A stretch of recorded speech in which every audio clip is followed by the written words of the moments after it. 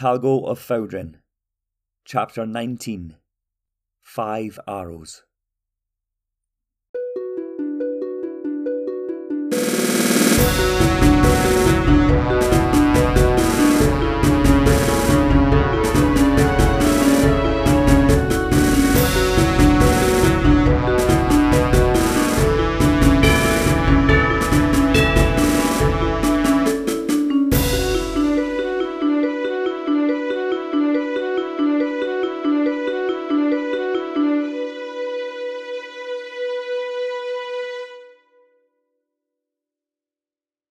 Madorn led his men into the doorway and entered Jadir. The doorway was grand. It certainly was not a natural-made thing, but most likely a creation of Talgo's, using the Jura. The stairs inside confirmed this, each step the identical width to the next, winding up and up seemingly into the very heart of the volcano. Inside, it was as hot as though 1,000 fires were burning. Madorn's brow dripped with sweat both from the climb and the exhausting heat. 3 times he missed a step and slipped downwards, only to catch himself once again and push forwards, lifting his weary feet higher. The staircase was lit with many torches. Madorn thought that the master will have either used his powers for these too, or commanded one of the Skurgs to climb down and light up the entire staircase each night.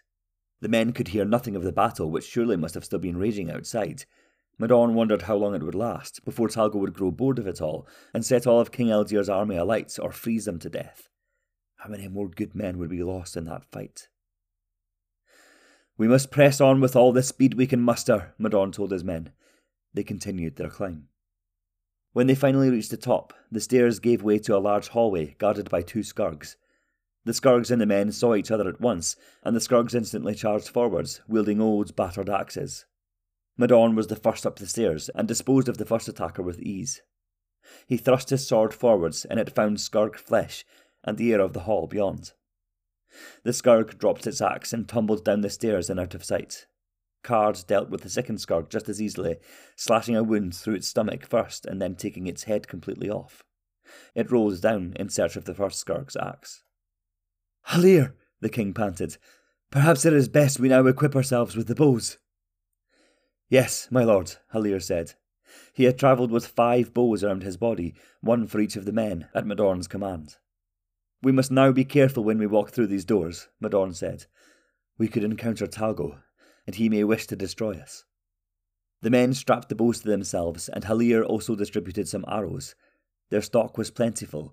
They had spent much time gathering lost arrows from the battle, many of them still attached to the Skurgs that they had killed, or in some cases, to the men. "Let us continue," Madorn said. They found another large doorway at the end of the hall, with another set of stairs leading upwards. "More stairs," Nikhil groaned. "But not as long as the last flight. I think I can see the top from here." The king led his men upwards, guided by the warm light from the flaring torches on the wall. The 5 men all had their swords drawn, ready for an attack from more Skurgs. Madorn's legs found a feeling somewhere between pain and numbness as they led him further up the volcano. "Where is the fire in this volcano?" Halir asked. "These stairs seem to be taking us further into the centre. We must be wary that the master has not set a trap for us." Madorn felt a pang of fear. Fool!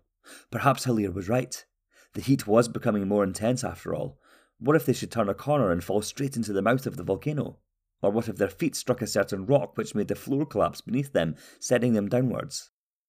"We have certainly placed ourselves in a vulnerable position," Madorn said. "Let us use caution. The master's attention must surely be taken up with King Eldir's army." They found that Nikhil was right. They reached the top of those stairs in a much shorter time than before. They found more Skurgs at the top, and easily defeated them, before finding more twisting and turning corridors, stairs, and halls. "The master has made himself quite a castle," Denagorn said. "Fit for the king of Skurgs and the unsettled of mind." "It is a fortress," Madorn said. "A fortress of fire and ash and smoke." "And Sagor knows how many Skurgs," Card said. "Yes," King Madorn nodded. "If Talgo chooses, he would be the most fearsome of enemies that this world has ever seen." "But only through the power of the Jura," Card said. "No," Madorn said. "We must remember this about Talgo of Foudrin. He defeated the wizards of Gilhala before becoming master of Jura." The king's men sped onwards. Before long they could hear the cries of battle, and they knew that they must be close. Madorn led his men out of a hallway and stood outside of the volcano. He was glad to feel a gentle wind upon his face, and knew that Talgo must have fashioned it himself to keep him cool atop the hottest place in these lands.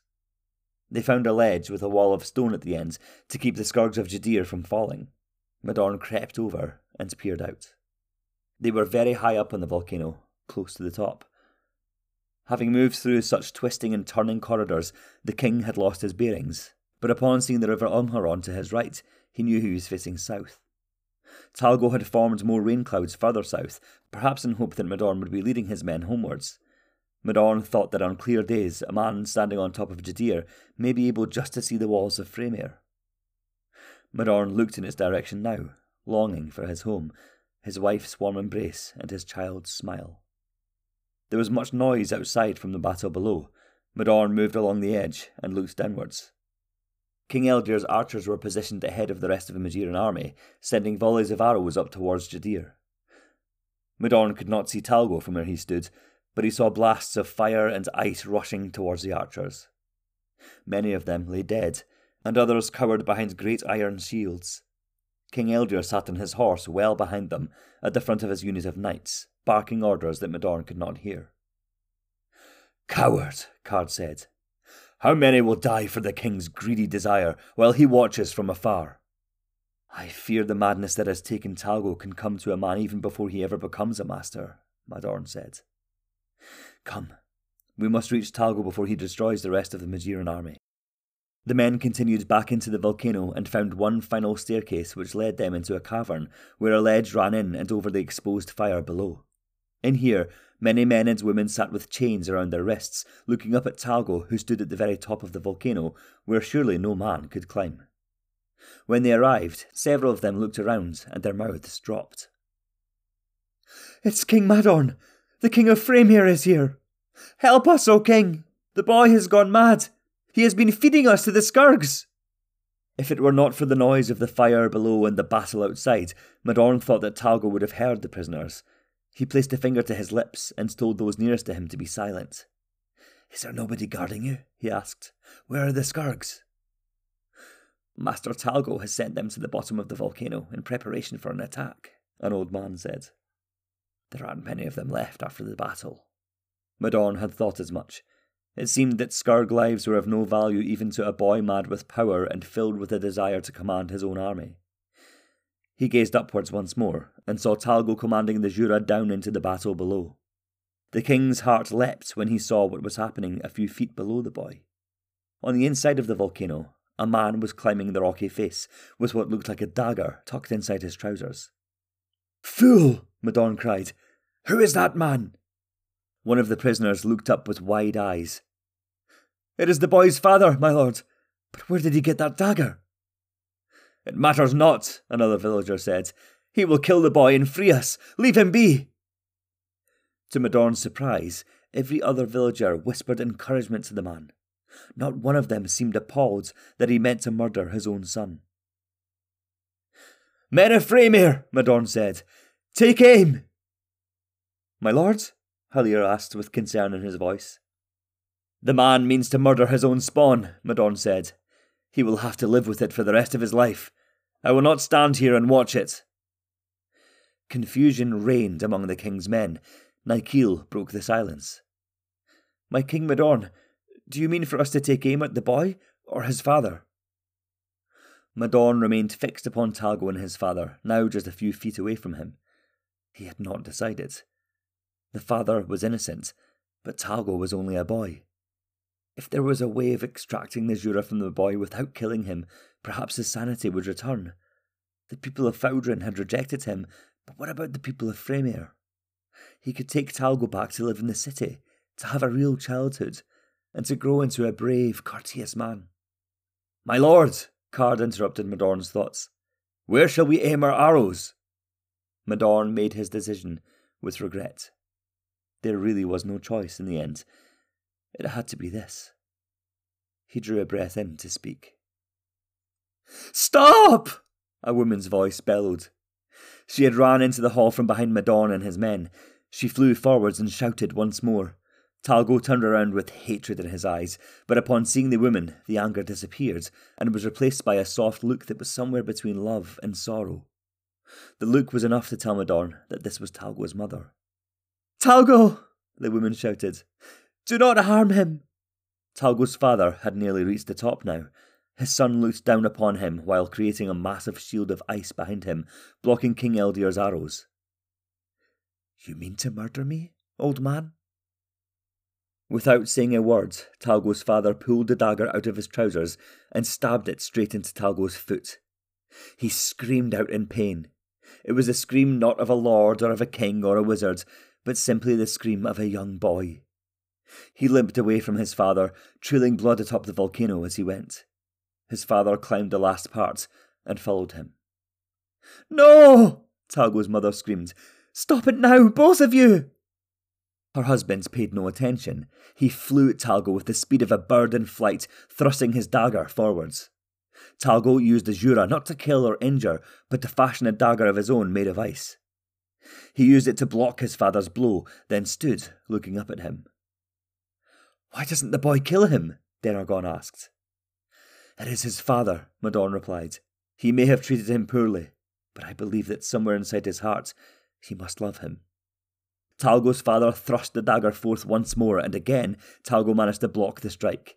Then, with a wave of his arms, he sent his father flying with wind. The winds knocked him backwards, and he tripped over an uneven part of the volcano and fell over the sides towards the fire below. There were several gasps from prisoners who were watching with unmoving, wide eyes.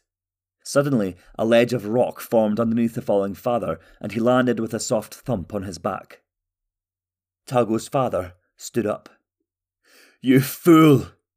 I have done many a bad thing in my life, but fathering you has been the worst." He moved towards Talgo once more, who still stood on the top of Jadir, saying nothing but looking at his father.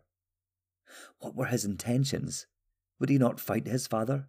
After all the people he had killed, all the dirty deeds he had been involved in, still the boy would not harm his own father. To Madorn's disgust, the villagers below shouted encouragement. "Kill him! Kill the wretched boy! End his miserable life and free us! You are the only one who can! He will not harm you!" With his father's next strike, Talgo moved out of the way, causing him to stumble forwards and allowing Talgo to jump onto his back, ice blade in hand. "Now!" Madorn cried. "Take aim!" Madorn's men did not ask who they were supposed to take aim at. The target was small now, and firing posed a risk to both combatants. They bent their bows and pointed them upwards. "No!" Talgo's mother pleaded. "Please do not fire!" "There will be death whether we act or not, my lady," Madorn said without looking at her. "Perhaps we can reduce the number."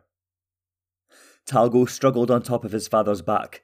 His bone crown fell from his head and tumbled into the fire below, lost. He no longer looked like a master of Jura, but rather a small, scrawny boy from Foudrin who ran away from home to find wizards. His father shook him hard back and forth, moving closer to the edge. If something wasn't done now, both of them would surely fall into the mouth of the blazing volcano. "My good men of Freymere," King Madorn said. "Fire! Now!" As the 5 men loosed their arrows, Talgo brought the ice dagger down and sank it into his father's neck. He left it there as his father's body fell away from him and tumbled down into the fiery pits below. If he had waited but another second to do this, the Freymerian arrows might have found his father, but they did not. They narrowly missed the falling man's body, and instead plunged deep into the torso of Talgo. Talgo looked as though he was gasping for air, as he fell first to his knees, and then, staring into his mother's sad eyes, slumped backwards and lay his back on Jadir, his dead eyes staring at the clouds above.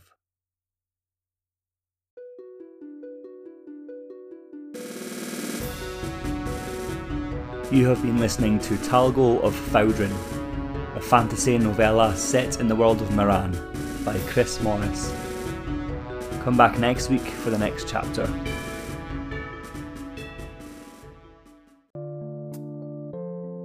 Joy was the name given to her at birth, and it was long remarked that she might have been the very last thing in the universe to have been named so. The universe is darkening, Joy and happiness is being sucked out of everyone everywhere, and nobody seems to know how or why it's happening, except a young woman who goes by the very name of Joy. She's sure she's found the root cause of it all, and she wants to put an end to the universe's misery. Joy has too much at stake to allow grief to overcome the only person she has left. Stealing a spacecraft and crash landing on a frozen planet, Joy begins to use her mysterious sense to track down and experience the memories of a man named Lothar. Through Lothar's various memories of an ancient tradition called Christmas, Joy witnesses the destruction of happiness and watches as a dreadful war claims the lives of many.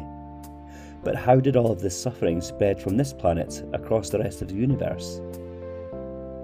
As sadness begins to overcome Joy herself, there may yet be one chance for both Joy and Lothar to put an end to this spread of distress, but it will require a great sacrifice, one that's too terrible to consider for those that they love.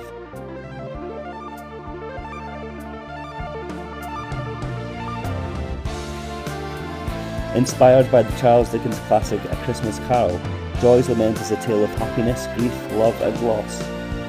It will be released in Kindle and paperback formats on Wednesday the 1st of December. Pre-order the Kindle version for just $2.99 now.